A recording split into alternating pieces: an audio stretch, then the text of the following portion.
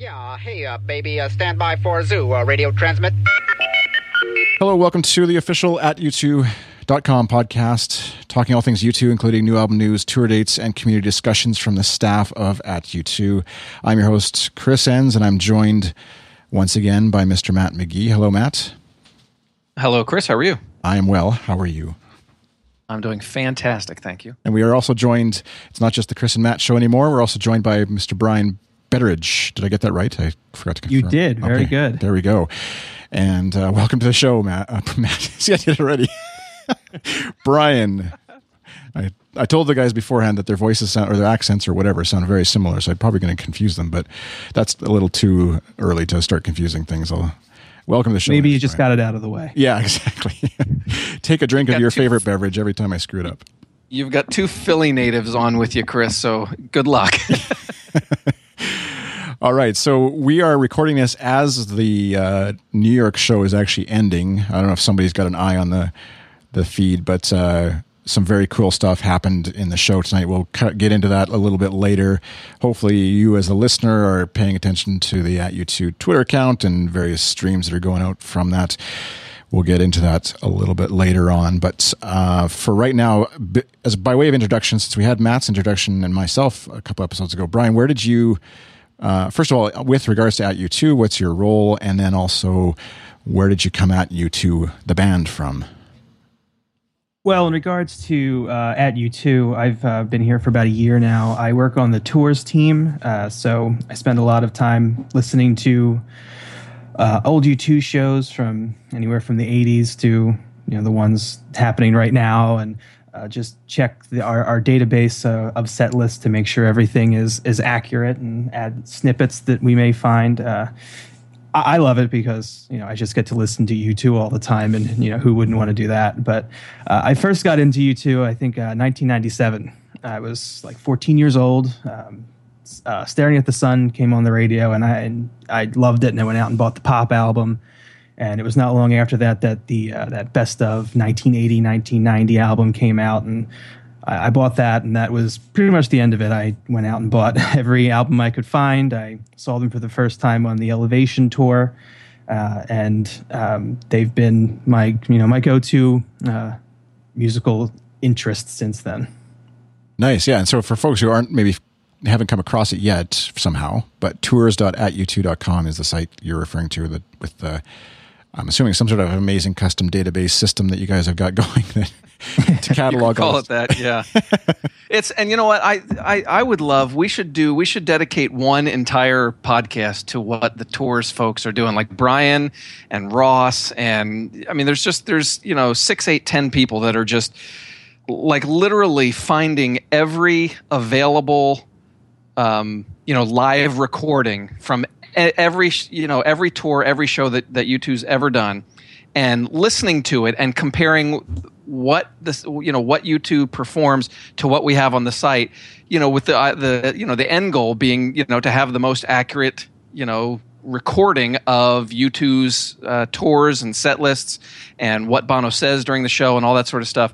The most accurate on the web, and it's just, I mean, the work they're doing. It's just, I mean, it just blows my mind the work they've done, and I'm probably haven't done a good enough job using our website, our main website, and our social accounts to sort of give them props for the work they're doing, because I mean it's amazing. You should see the discussions that the guys have in terms of does this count as a snippet, and is this and Brian can confirm this. Like one of the discussions that comes up pretty regularly is like there'll be an old bootleg that's listed as like April 10th 1985, but somehow Brian and the guys figure out that, oh no, that's not really the April 10th show. That's the April 20th show. And it just blows my mind the way that, they're going through all this. Just incredible.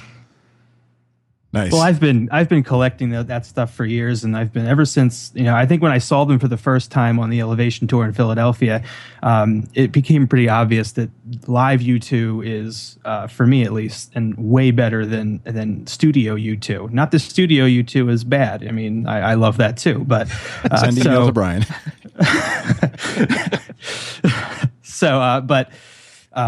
it's you keep going like working on the site, but it's so I find it to be a lot of fun, and I don't even I'm going to be listening to this stuff anyway, and it's like a hobby for me, and it's the hobby for everybody else too, and it's become a bit of a labor of love, and I think it's going really well, and we've made a lot of progress on it since I even started a year ago, and I know a lot of people working on it before then. But I'm really excited to see where it goes from here on out. Yeah, it's very cool stuff.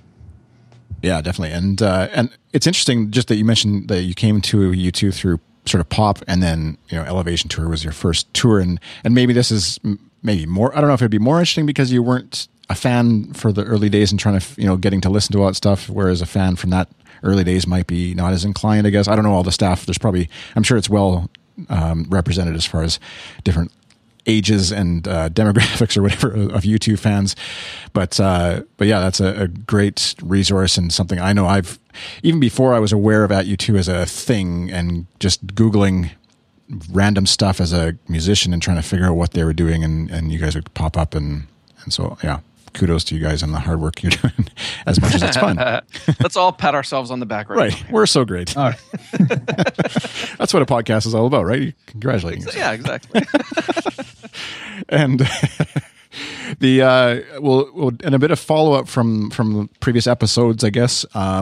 It's been a while since Matt and I originally recorded those first two now, but a couple of folks using the hashtag, #AskAtU2 hashtag. We have some tweets. I'll address one. The Allegra 16, she asked, we'll generally refer to people by their Twitter handle in the interest of, I don't know, I guess we could use the real name. It's on Twitter, but just for keeping things simple so that we can reference you that way, and then people can go follow or continue the discussion later if they want to, I guess. But Allegra16 asked, please post as to how long each podcast is. Thanks. Not sure if I have time to listen now or wait till later. And that's definitely something that we can do and probably will do in the future. We're sort of all figuring this out as we go. I tweeted at her, I think, yesterday or whatever, just in response. On the Good Stuff site, there is a built-in sort of time code generator thing, and we'll get that sorted so Matt can post it, because I can appreciate that as someone who listens. If you're about to press play, you kind of want to know, am I going to be able to finish this or come back later and try to remember? Yeah, no, that's what I'm on about. Yeah, when I post well, if I'm on the podcast, you can guarantee it's going to be very long-winded. But when I post the stuff on the homepage, I'll try to remember to put the running time on there too. And we generally will aim for a 45-minute to 60-minute podcast in general. But we also will, if we're having a good discussion, we'll let it go or split it into whatever. You'll figure it out. We're figuring it out. You'll figure it out. The next one was from U2W at U2W, U2 Wanderer, friend of the network, friend of the site. I don't know what I'm. Mm-hmm. He had tweeted back during the Boston tour, and I saw someone else tweeted this too. A picture of Lego figurines designed to look like the members of U2. And I don't think this is an official Lego thing, but I know my kids have been in the Lego store. I've been in the Lego store with my kids, and you can sort of build your own figurines there and then buy them. And so someone, maybe Aaron, put together their own little set of U2 figurines. So we'll put the link will be in the show notes to see that. It's worth checking out, and then sort of cool. Using your map to find, using that as a design, I guess, to build your own guys, but very cool. Next one, Sir Edward Gray. Sir Edward, that's our first Sir, asked, tour t-shirts. What are your fave types? Pics of the band, symbols, dates. Do you think they're poor this year? So, just a little offhanded reference there to whether the shirts are of good quality or not. So I don't have a shirt. I can't say this year. I have shirts from previous tours, and I can definitely say they didn't hold up amazingly well. They're fun to have in the time. But what do you guys think of the shirts this year on this tour? Maybe Brian, go first. I like them for the most part. I really like the kind of shirts that just have, I like the tour logo on the front with the, the tour dates on the back. I do find that they look cool, but they do shrink pretty easily. How about you, Matt? Brian, did you pick up? You bought a couple. Which one did you buy? I bought the one that just has the U2IE logo on the front. It's dark blue. With the yellow logo and then the tour dates on the back. My wife actually got the black one that has the picture of the band in bed on it. She liked that a little better. But yeah, so we got 2 in the house now. Nice. How about you, Matt? What did you get? Brian, do you think there's a message in her choice of that shirt to you? Well, somebody on the GA floor on Sunday asked her where she would want to be in, if she would be like laying in the bed with them, where would she want to lay down?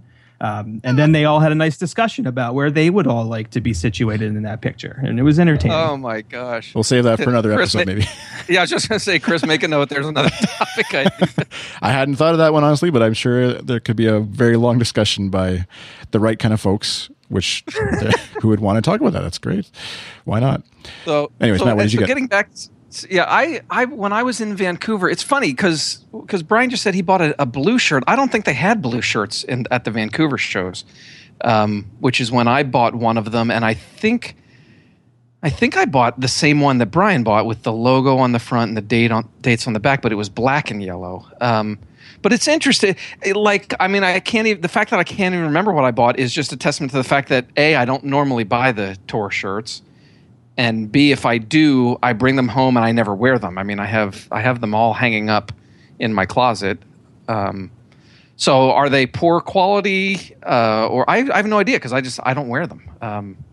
So is it like a collector's item, or is it more just to say that you can check it off your bucket list? You bought a shirt at the U2 concert. Yeah, I don't know. That's that's a great question. I don't know why I bought the shirt. I bought the tour book in Vancouver.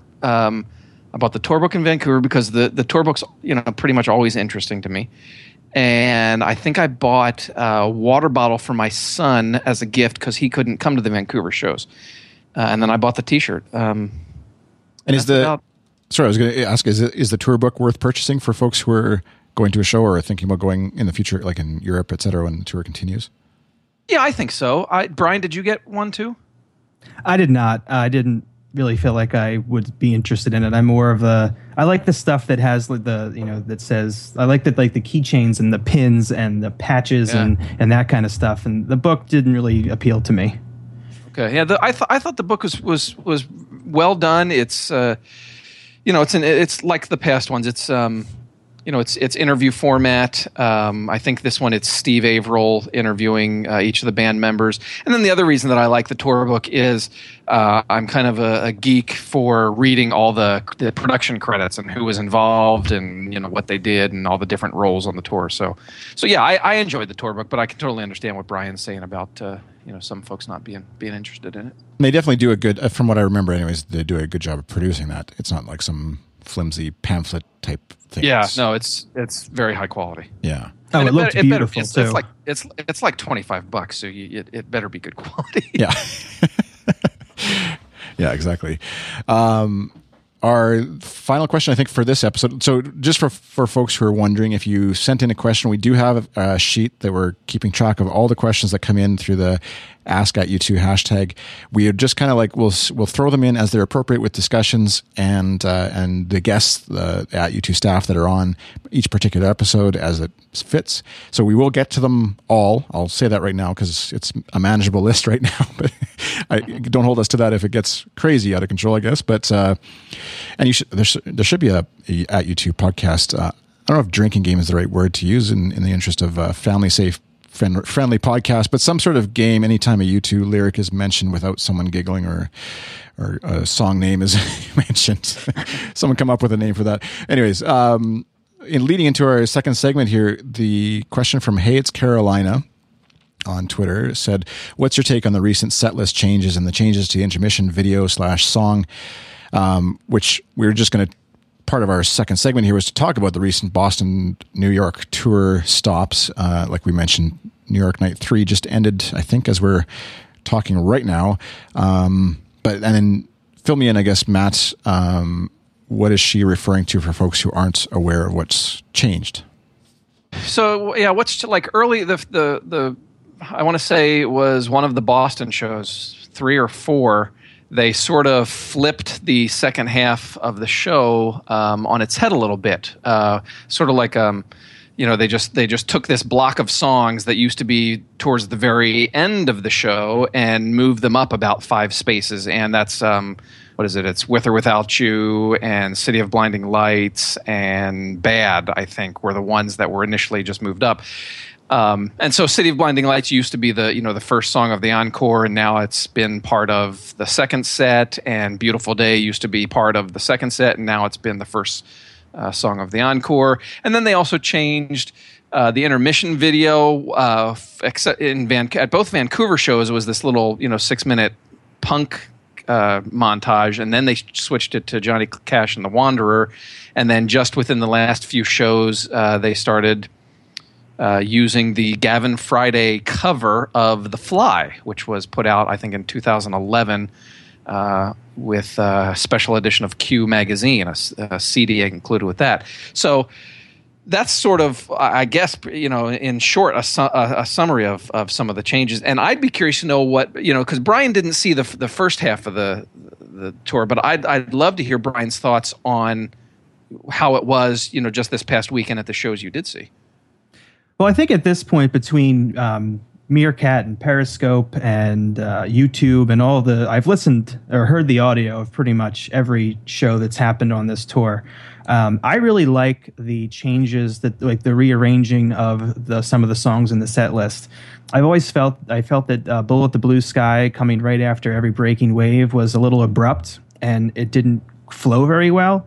And when I heard that new order from the Boston shows with Every Breaking Wave going into With or Without You, it seemed seemed smoother and more I don't know, like that's what it belonged there, And then when I was there on Saturday and Sunday for the first two New York shows, it was really obvious with the energy going on in the building and how it sounds when it's live that it was a really good transition and it was a really good change.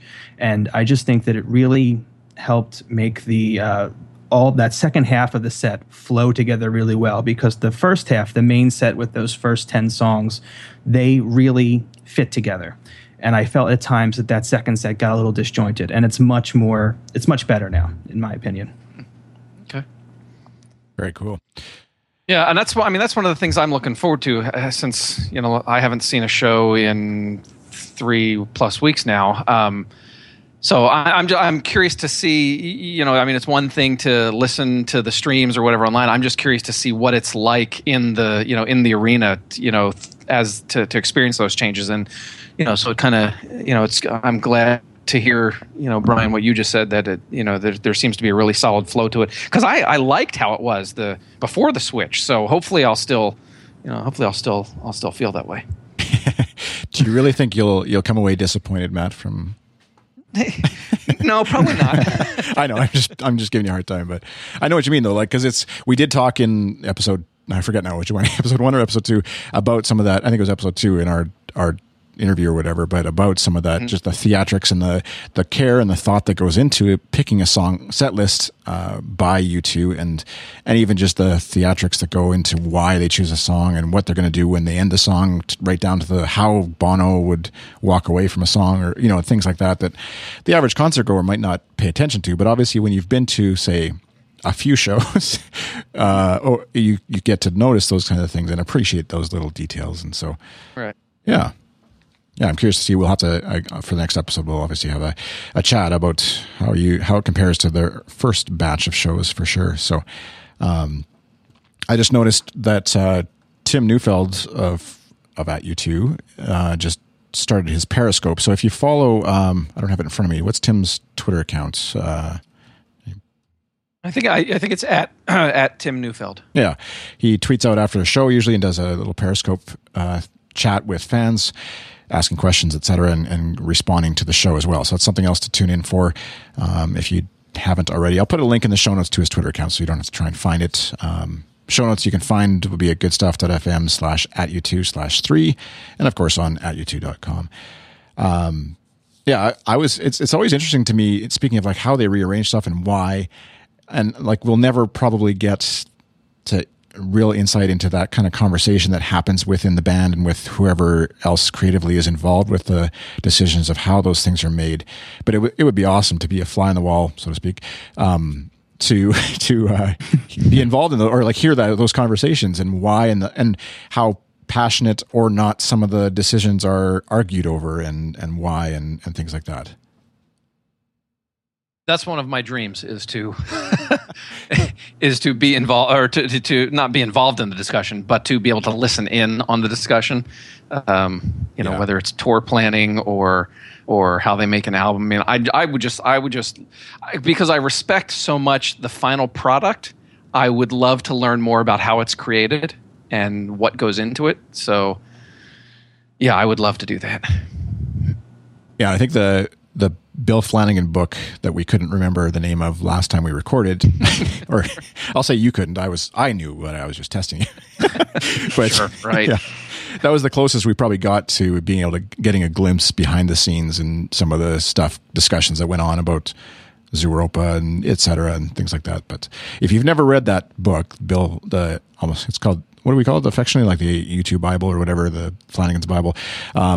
It's definitely worth a read, even if you're just a brand new U2 fan, sort of getting a glimpse into the madness and the fun of a tour and things with U2. So, as far as the show that just ended, New York City Night 3 just ending, there's some rumors and teases of surprises that might happen tonight. Steve Lillywhite, producer of U2 Records of the Past, was kind of tweeting saying he was at the rehearsal and fans are in for a surprise tonight.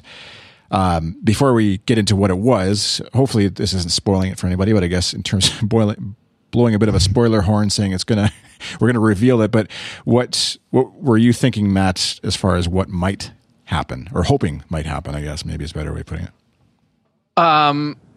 I don't know. I saw his tweet, and my initial reaction was, and I think I tweeted this from the @U2 account, was I hope his definition of a surprise is the same as those of us, that follow the show regularly online, because it's very possible that since he doesn't follow the tour as closely, something might surprise him that wouldn't surprise us. But anyway, yeah, it was.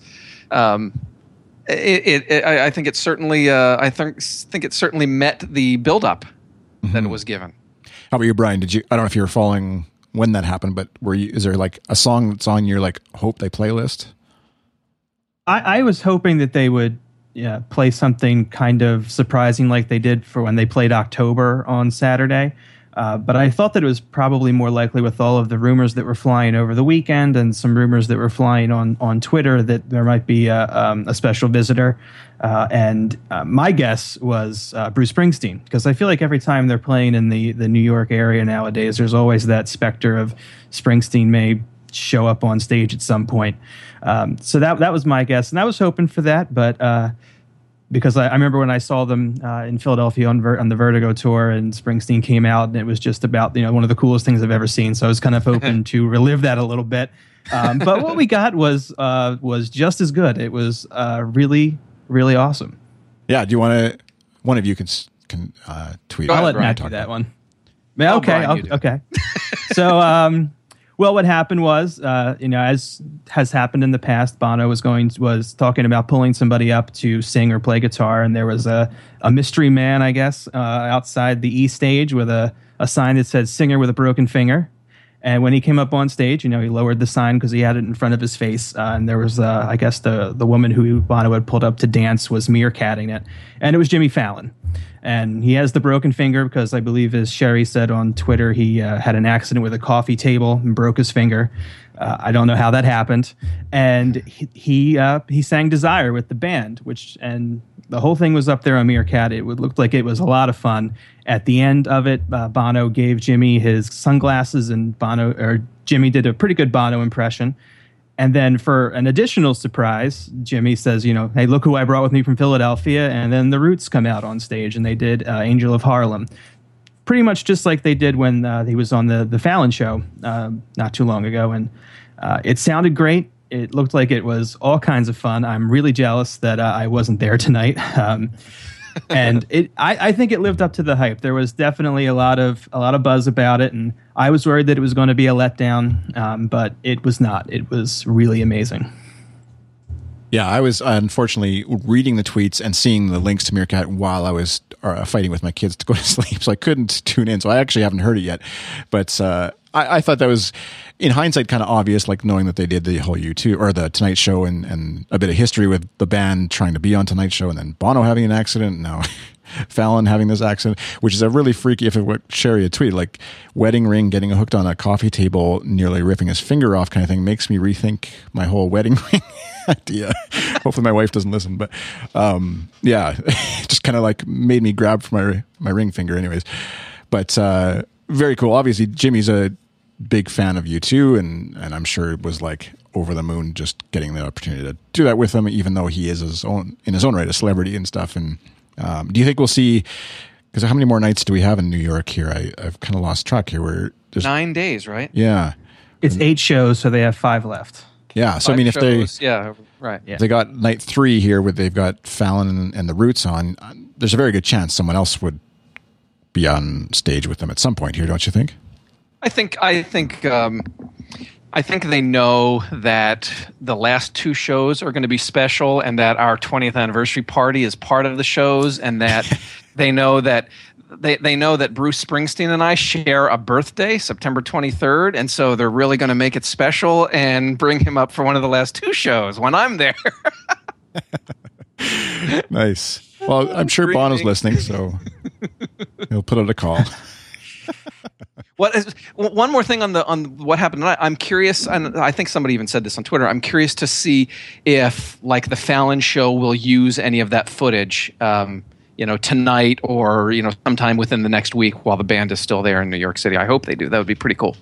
Yeah, it would seem odd that they didn't. I haven't. I actually don't have cable right now, so I'm not even sure what the Tonight Show's doing. But it would seem odd for them to be incorporated that much and not have some sort of footage on the show itself. Yeah, you would think that they do that. So one other question we had come in that kind of leads into our third segment that we'll get into came in from Rohode 67. Maybe I should go with names. I don't know which will end up being easier. Anyways, they asked, what are the pros and cons of different vantage points in the GA on U2 tour, I stage versus E stage, red zone, etc. And by way of leading into this discussion, we're going to I had a conversation earlier today with Sherry of At U2, and we had a chat about that as well as a few other things. So we're going to listen to that chat, and then afterwards we'll come back and sort of wrap up any loose ends with Matt and Brian. So here's my conversation with Sherry. It's a jive moment. Hello, Sherry. Welcome to the official At U2 podcast. This is your first appearance on the new At U2 podcast. I am loving the new YouTube podcast here. The old one I was a part of for the 5 or so years, and it's great to be part of the resurrected product. The reborn, yeah. It's good to have the audio. I find, anyways, when I listen or read sites like At U2 or other sites I read, it's always interesting to hear the voices of the people, because you kind of read their articles and think, you put a picture in your mind or a sound in your mind of what they might sound like or whatever. And so maybe this will, I don't know if maybe it'll enhance, or for some people, maybe it'll what's the opposite of enhance? I should disenhance. No, I need an editor. Anyways, what do you, I'll stop talking. What do you do and what's your role at U2? Well, I've been a staff writer for the site since 1999, and I coordinate the special events that our site has produced for basically since 1999. It's been a pleasure writing for the site and getting to share my quirky perspective with all of our readers. So it's been a lot of fun. Yeah, and you're also you're often in taking part or controlling, I guess, the Twitter account during shows now as well, right? So, and I see you're giving your color commentary on that. Yeah, there's a rotation of staff with our social media accounts. Matt's been very generous in giving me the keys to the car, so to speak. So on show nights, it's fun to ride the social wave with the rest of the world during a live U2 show. Yeah, definitely. That's what I told Matt with this. I was like, not that he even was offering keys to anything, but I was like, I don't want to be tweeting out to 12,000 people and having them see my mistakes or whatever. The pressure was too much for him. But I'll talk and embarrass myself there, I guess, in audio form. Typos are my worst enemy. Yeah. At least you can very easily go back and edit. In audio, it's once it's out there, it's more or less, unless we really want to, I guess we can pull it away. Anyways, the current tour, you've been to what? How many shows and what have you seen so far? For this tour, I've been to 6 shows. I went to the 2 openers in Vancouver, and I just completed the 4 in Boston. Gearing up to head out to New York for the remaining 2 shows on the leg. So, been everywhere within the arena. I've been in GA. I've been in the 100s. I've been in the 300s. I've been in the red zone. So I've been around the arena. Looking at it from various different angles. And yeah, that's often for people, it's maybe a little bit late for North Americans who are on this tour buying tickets and stuff, but maybe Europeans and stuff as U2 heads over in the fall to Europe. What advice can you give? Let's say somebody can only go to one show for some crazy reason. I know on the U2 staff, there's a lot of folks who are going to many shows, and so you can kind of cherry pick or go to random seats each time and experience it from different vantage points. But let's say you're going to one show, where do you want to be? The main question you need to ask yourself is, what experience are you looking to get out of the concert? There is so much going on thematically between the 3 different stages that are all interconnected with one another that it depends on what you're looking for. If you want to be right up close and see the sweat pouring off of Adam Clayton's brow, then by all means, if you have general admission, camp out, stay in the GA line for as long as you want, and try to get one of the rail spots. The beauty of this show is the way that the floor is designed. You've got maximum real estate when it comes to finding a rail spot. You've got the whole length of the arena from, if you're thinking in terms of hockey, from one goal to the other on both sides. If you are in the red zone, the red zones, as you've probably seen on the various ticketing websites, they've got a little bit of the front stage, but then they have a rail that comes out that separates the red zone from the regular general admission. So, if you want that up close and personal experience where you just drown out everything else, then that's a great spot to be. On the flip side, when you are that close, when that huge dividing screen comes down, you can't see anything on that. Your neck is going to be tilted up really high in order to get a decent view of it when it's up. But when it's down as a divider, you can see through it, but you can't see the actual visuals projecting from it. So in that way, you're only getting part of the show. If you are in the stands, you don't have that really close connection, but you get the whole picture of what's going on. There are only 2 little sliver of locations, and that is directly looking through the screen, both from the I stage and from the E stage, where you can't see the screen, but you're only impacting a small percentage of seats that way. At least the band has little projection screens above it, so you can sort of see what's being fed live, but you can't see any of the graphics that are on the main screen that way. So it's a little bit of everything. Yeah. And is it like the being up too close is kind of like you're too close to the pixels, or you've got front row seats at your movie theater where it's just you're too close to take it all in. But is there a lot of people in the GA area where you're kind of running from one point to another, because if you've read, obviously you follow the @u2.com site, what's going to happen, and so you maybe are Adam's going to be over here now, so is there a shuffling around of the people in the know? Absolutely, and I'm just as guilty of it. When I've been down on the floor, I'm only 5 foot tall, My husband is 6'2", so I need to jockey just to be able to see above everybody. Whereas he looks like a little prairie dog popping out, Right. Or for lack of a better term, a meerkat. So when the band starts to come down, like during Sunday Bloody Sunday, you'll start to see a flow of people start to go more central to the stage. And obviously when the band's on the E stage, you'll see that whole area sort of swell up. And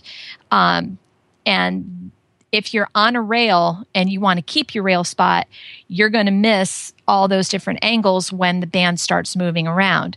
I found that it was very beneficial to actually move with the flow of the show just to get the best possible view of it. But I also, because I'm so short, I need to be further away from the stage to have a better sight line. Right. But the good thing is when the band comes out during Sunday Bloody Sunday, not too many people really realize what's going on until it's a little too late.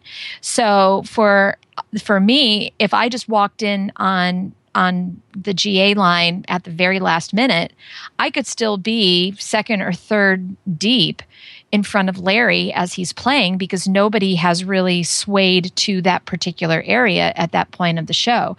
You find little sweet spots and you can take best advantage of it. And for me, that's the most enjoyable part of the general admission experience, because to be honest, I know I'm never going to get pulled up to dance. I know I'm never going to get selected for Meerkat. So I gave up that dream a long time ago.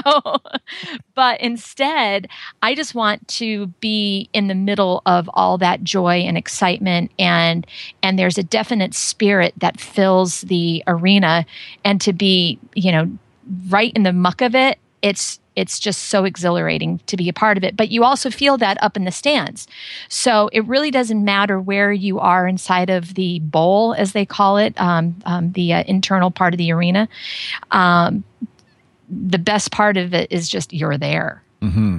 Yeah, I haven't been onto this tour yet, but I know, like, my first experience actually of U2 on tour was Pop Mart, and but being way up at the top of the football stadium, basically, like 5 nosebleed section, 5 seats from the top of the stadium, and still loving it, because it was just like this, you get to see the mass of people who are experiencing this show. And then the next tour I got shuffled down and close or whatever, and experience it from that angle. And I think even in GA area, what I remember doing is, like, at one point stepping back on the last tour, stepping back sort of to the edge of the GA area and just soaking it in from the back, where you're not worried about jostling with people and sort of fighting around stuff, but just enjoying the music and the atmosphere of the concert as well, and kind of taking a moment to just take it all in. So and that's my favorite part, especially during Pride or during Streets, being at the very back and seeing the whole arena clapping and the adulation and the fists up in the air and everybody having that communal and just watching it and seeing everybody's faces. Almost everybody universally has that same look of wow on their face. And as soon as everybody starts jumping and clapping during Streets, like I said, that's my favorite part of the whole show. As much as I love the band, I love what goes on within the confines of the concert venue. Mm-hmm. I wanted to ask you, because I think this is an ongoing debate, I'm sure, among U2 fans. I know it is in my own mind, as far as where does this tour, now that you've seen 6 stops so far on this tour and a couple more to come, where does it rank for you among some of the recent tours, or all the tours, I guess, whatever you've been to? And this has been something that I've been asked a lot lately. When I complete my shows this year, I will have seen them 59 times between 1992 and now. And at this stage of my life, it has finally surpassed Zoo TV. Zoo TV was a tour where they took the mirror and reflected it outward to society, to the media, to all of these external factors to say, look what's wrong with you. This is how you need to change. What's going on? And maturity kind of forces you to do some self-introspection. So with this tour, they've taken the mirror and pointed it back at themselves and said, the whole "I can't change the world, but I can change the world in me" type of thing. And the authenticity of this tour blended with taking everything that they've done up to this point in their life and putting it out there hard on a sleeve, breaking down that fourth wall with all of the social interaction that they're finally bringing us in on. It's the personal nature of this tour that has ranked it even above anything that I've seen up to this point. It has such a personal pull with me that I'm able to take what's happened, apply it to what's happened in my life or my fandom or my fan journey, and I feel like I'm right there in the narrative with them, and they're taking us on this particular path, and there has been nothing like it up to this point where it's hit me so personally. And that's why it is my favorite tour thus far. And I can't wait to see how it continues to transform and when, Songs of Experience comes out, how are they going to change it up? How are they, if they're going to do stadiums, how are they going to do that? It's exciting to just imagine what the possibilities are. And the hope is, that this tour will go on for a long, long time. There's no way that they're only doing 10 major cities in North America. They're going to have to come back with this production. So it's going to be exciting to see what the future brings. And my poor bank account is going to be feeling it. I think that'll be a discussion in a future episode too, is just budgeting for your U2 tour experience and how I'll have to get everybody on, because I'm one of those fans who's, I feel like, far removed from stuff. And I don't know if you've ever said where you are in the world, and you don't have to, but where I live anyways, it's like generally at least a 6-hour drive or multiple flights to get to any spot where U2 is going to stop. And so it just adds expenses. Anyways, I'm getting into it, and as you said, we'll save it for another future. Whereas for me, I live in the Boston area.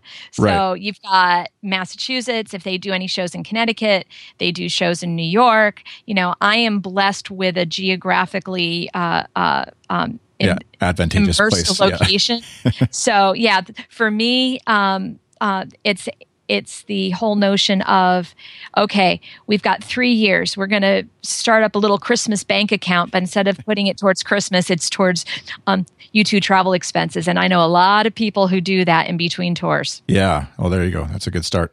So one question, we have the hashtag #AskAtU2 hashtag that listeners can tweet out questions to us for future episodes on the show, and we're making a list, and we'll check it twice, and we'll then answer questions where appropriate in the podcast. But one question came in from RVH95, was dramatically more cell phone cameras in the crowd this tour in GA. Band is embracing tech, but is it ruining the experience? What are your thoughts? That's a great question. I had to force myself to put my phone away and just watch the performance.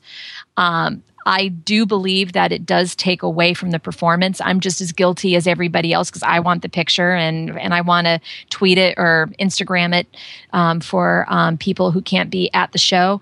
But I am noticing that it is impacting the way that the band interacts with the audience a little bit more. That they're not as jovial or as engaging as they have been on previous tours, simply because they can't get eye contact. For Boston 1, I was right up against the rail, and I just decided for 3/4 of the show just to put the phone away and just trying to get eye contact with the band members. It seemed like they were just glazing over because they just see a sea of phones. Right. And instead, they're really performing to the upper balcony, which is what any good performer should be doing anyway. You always perform to the last row of the theater. But I feel like if they can't get eye contact with you, then why should they stop and do little performance in front of you if you're not going to be engaging them. So it's a blessing and a curse. I wish that people would be a little bit more reserved, take a couple shots, then put it away. Yeah. Yeah. And it gets in the way of other people being able to see and all that kind of stuff, that whole argument too, I'm sure. And it is interesting. You bring up an interesting angle on it where the GA area technically is the cheap seats, right? And the audience that's paid, if I remember the stadium, I haven't looked at the stadium layout exactly on this tour up close because I knew I wasn't going to see anything anytime soon. But the more expensive tickets are actually a little further away in the stands, right? And right, the most expensive ticket outside of the VIP packaging is the red zone, and then you have a good majority of the lower bowl. That would be the 100 sections. Those are all the $280 ticket plus your applicable fee. So if you're paying $300 to see a concert, you're going to want a $300 experience. Yeah, and that's what it's interesting because you've got the hardcore, quote unquote, hardcore fans maybe in GA who are willing to sort of sweat it out and get up close. But again, the band itself is also the tour. It's being financed by those $280 ticket spenders who have the means, obviously, to spend that. But then, yeah, like you said, sort of in a sense, I don't know if deserve is the right word, but maybe expect that they'll be played to as well. And that's like U2 has famously done a great job, I think, of doing that. And hopefully everybody who listens to this has experienced at least one show or is going to get to experience one show in their life on their bucket list or whatever of being a U2 fan. But yeah, it is an interesting dynamic of just like, who do you play to and how do you handle that sort of dichotomy of these folks are up close to me, but those people over there are actually paying my bills and things like that. So. True, and the band has been very good about when they're leaving the stage, waving to the people up in the nosebleeds, the people who need the oxygen masks. They are trying to get everybody engaged within that arena. And when Bono brings out the spotlight, when they choose to end the show with 40, that spotlight goes up into the upper nosebleeds first. They get the privilege of that acknowledgement. And that's something that I have really appreciated with this band from day one. Is it's not just about the people in the front row. It's not just about the people who pay the high ticket price.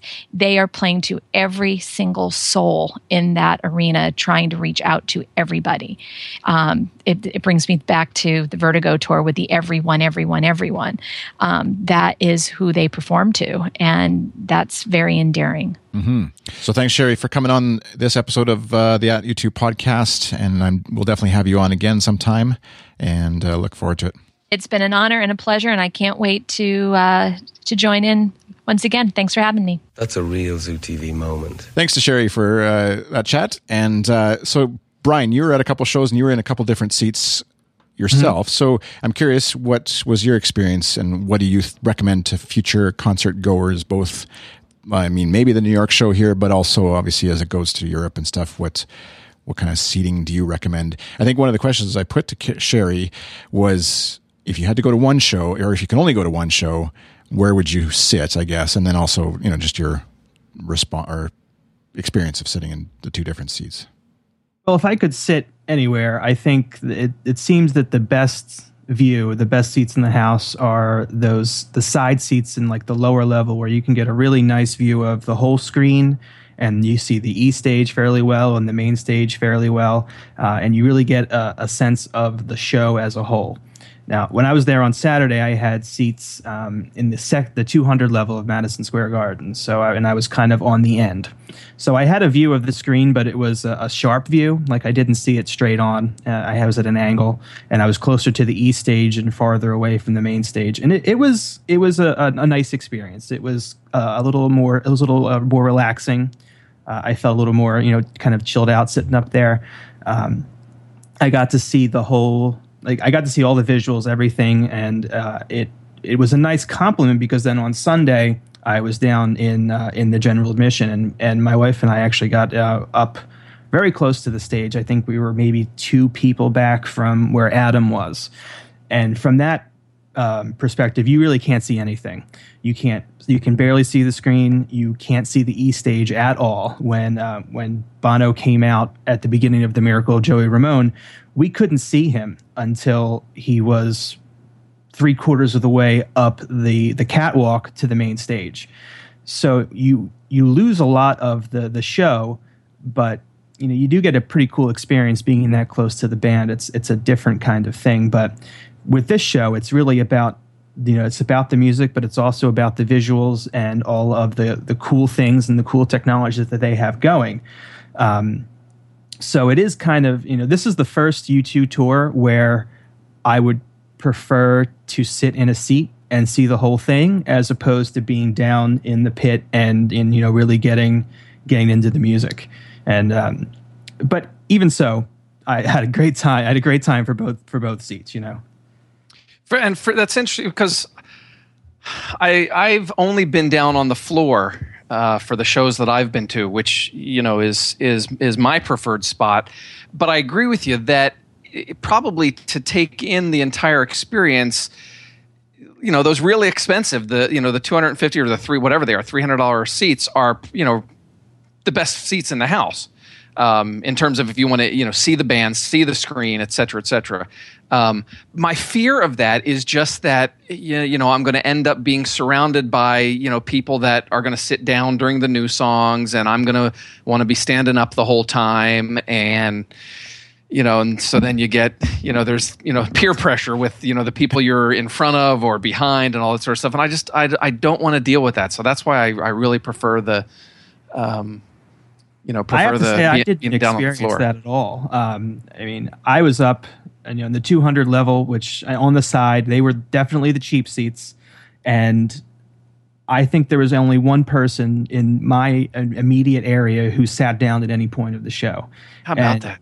Even looking around both nights, I think you mentioned, I think in the second podcast, that you like to look around and see the other people as they're watching the show. Uh-huh. And I was doing that a bit on Saturday and Sunday, and everybody was standing pretty much the entire time. Oh, that's fantastic. I think I saw a couple people sit down when Bono started to go into a longer speech, but that was it. Everybody was up, and I think that's been true of every U2 show I've ever been to. Whether I'm on the floor, or I'm in the seats, or I'm up in the nosebleeds, or I'm down below, everybody's standing and everybody's into it the whole time, and it wasn't any different.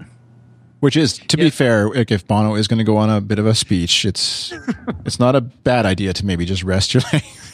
That's true. Because look, we're all getting older, right? Right. I guess if Bono can stand up that long, we should be able to. But yeah, I know what you mean. Yeah, I would just to wrap it up. I agree with what Sherry said. Where, I think right at the first thing that she said when you asked that, Chris, was, you have to know going in what your goal is and what you want to get out of the show. If you want to be close to the rail and be able to see the whites of their eyes, then you're going to miss all this other production. And as Brian was just explaining, if you want to be up close to the main stage, you're not going to see the E stage. So I think that's she made a really important point there, is that you have to know kind of going in what you hope to experience and choose your seating accordingly. Yeah, exactly. And I want to just ask both of you, since you've been to quite a few shows, and I don't know if this is just something as a bit of an outsider on the I want to say the mythology of the U.S. in a bit, that where Bono, U2 in general, and other bands sort of they like the experience of playing at Madison Square Gardens is understandably like this big deal to a band, even U2 at this point, the fact that they get to do that. But as an audience goer, is it just like any other stadium, or do you feel, is there something different about a show at Boston Gardens or the Madison Square Garden, or is it just that you sort of get caught up in the band's experience of playing there? Does that make sense as a question? I don't know if that's, because like I guess I've seen them in kind of just Canadian Football League stadium and right. And the Montreal Forum. I saw them when Arcade Fire opened for them and stuff. But so that was kind of neat. But it could have been any stadium, I guess. And so I'm just curious, from a fan's perspective who's been to a few shows, does it feel different when you're in a sort of prestigious stadium or anything like that? I think it does. At this point now, I saw them at Madison Square Garden, and I also got to see them at the old Giant Stadium in the Meadowlands. And I mean, I actually felt more excited to go to Madison Square Garden just because it was Madison Square Garden, and it's so famous. And I think the band definitely feeds off of the energy of being in a place like that, which in turn makes it much more enjoyable for us. I would say that out of all the shows that I've seen, the top shows that I will always remember were the ones that were at Madison Square Garden and Giant Stadium, more so than the Wells Fargo Center or the Raven Stadium in Baltimore. It just doesn't have the same atmosphere to me.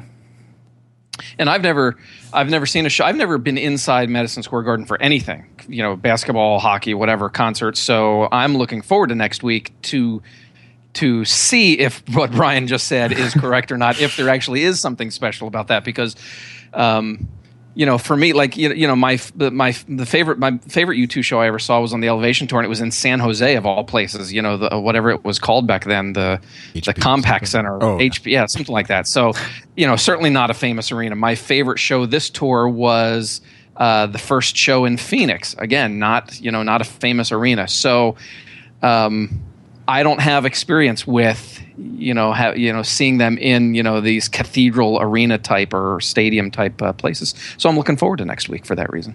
Yeah, we'll have to have a duke it out battle.